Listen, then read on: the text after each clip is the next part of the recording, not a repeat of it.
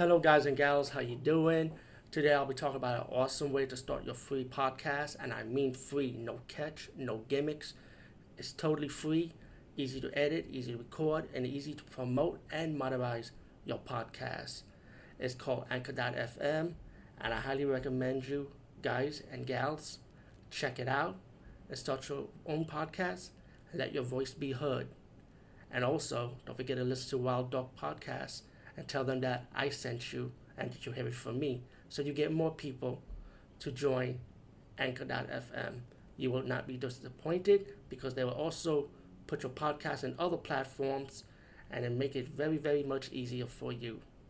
Have a great day, everybody. Hey guys, what's up? Look at some twisted and break, please. And but if you guys want to go to my second channel, Fun Times Production. It's gonna be new videos. It's gonna be videos, movie reviews that like newer stuff, more newer movie reviews. I would say, I'll mix it back and forth between this channel and that channel, but more newer stuff will be on that channel when it comes to new reviews.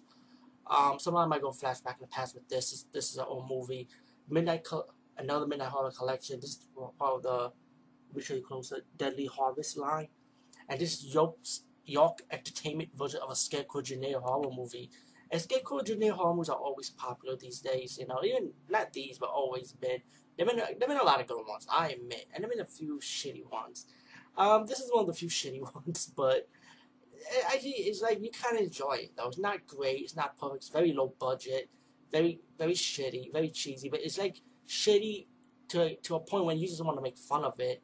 And it has a lot of stupid moments, to be honest with you. But I admit the York Entertainment ScareCrow movies were pretty good. I mean, you got ScareCrow Slayer, and ScareCrow Gone Wild. Like the first movie was pretty much my favorite from the three, anyway. It's the origin of the Scarecrow. As the guy was telling the story of how the Scarecrow came about this kid being bullied, and then one day, like to fast forward the story, his mom and this redneck guy screwing his mom, and the guy kind of assaulted the redneck guy. The redneck guy chased him through the cornfield, choked him out, killed him pretty much.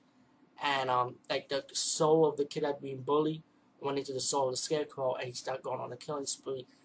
All the kill scenes in this movie is just like decent, It's just like it's decent for a low budget fare, not great or nothing. But the thing is, what I like about the first one, at least the Scarecrow talk.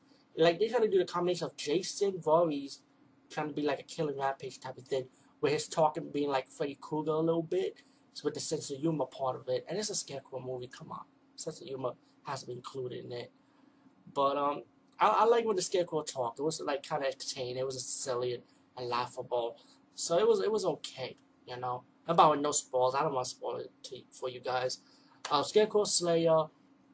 This time they gave it more of the CGI route, and and let me say the Scarecrow in this movie and the third one too does not talk, but the costume outfit look a little bit more different.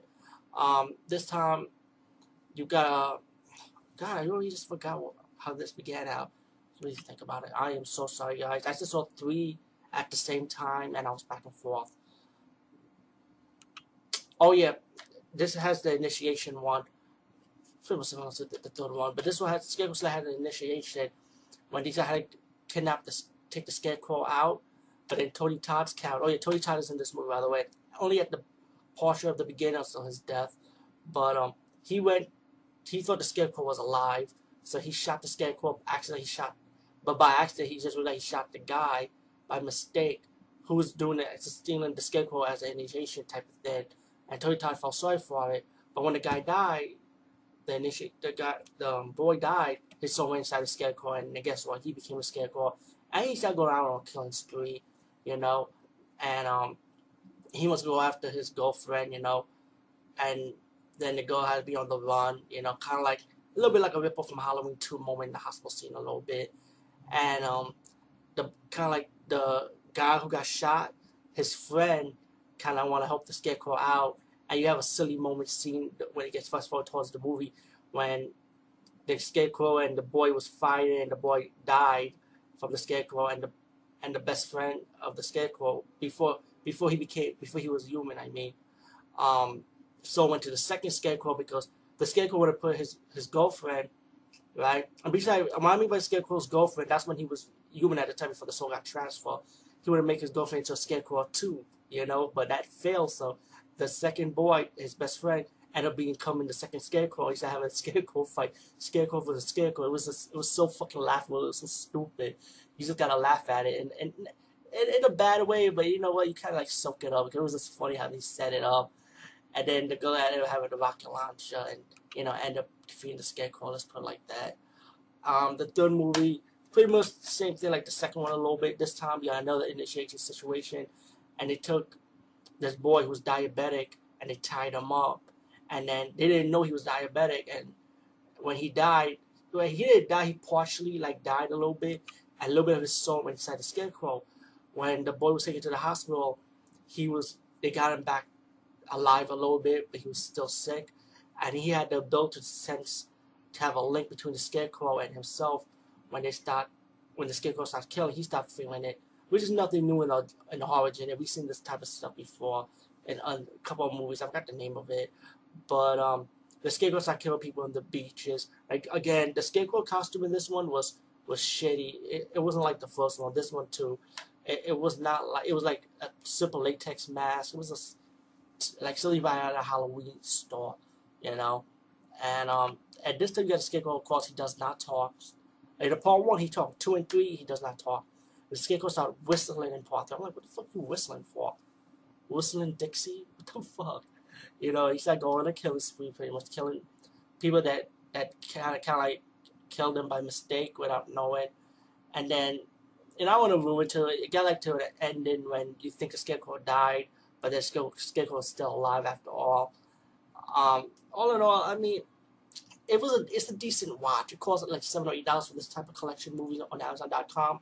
It's worth the dough. I mean, it's just, if you want something to laugh at or just like say, oh, this movie's stupid but still laughable, I say pick this collection up. But I did like part 1. I think part 1 was my favorite, even though these movies are low budget. But part 1 was fair to me. It was fair, and I gave it a chance. But 2 and 3 was like, it was too laughable, man. You just gotta just drink a lot of beer, you know, drink a lot of beer, drink some Bacardi 151, and just watch this movie. Anyway, guys, peace, and see you later. And I'm still around, guys. Don't be fooled by this shit, man. Fun Times Production, please check it out. New videos will happen. New reviews too. I review 247 Fahrenheit with Scout Taylor Compton, and Rise of the Zombies was the late Sci-Fi Channel movie from last week. Check those reviews out on Fun Times Production to hear my thoughts.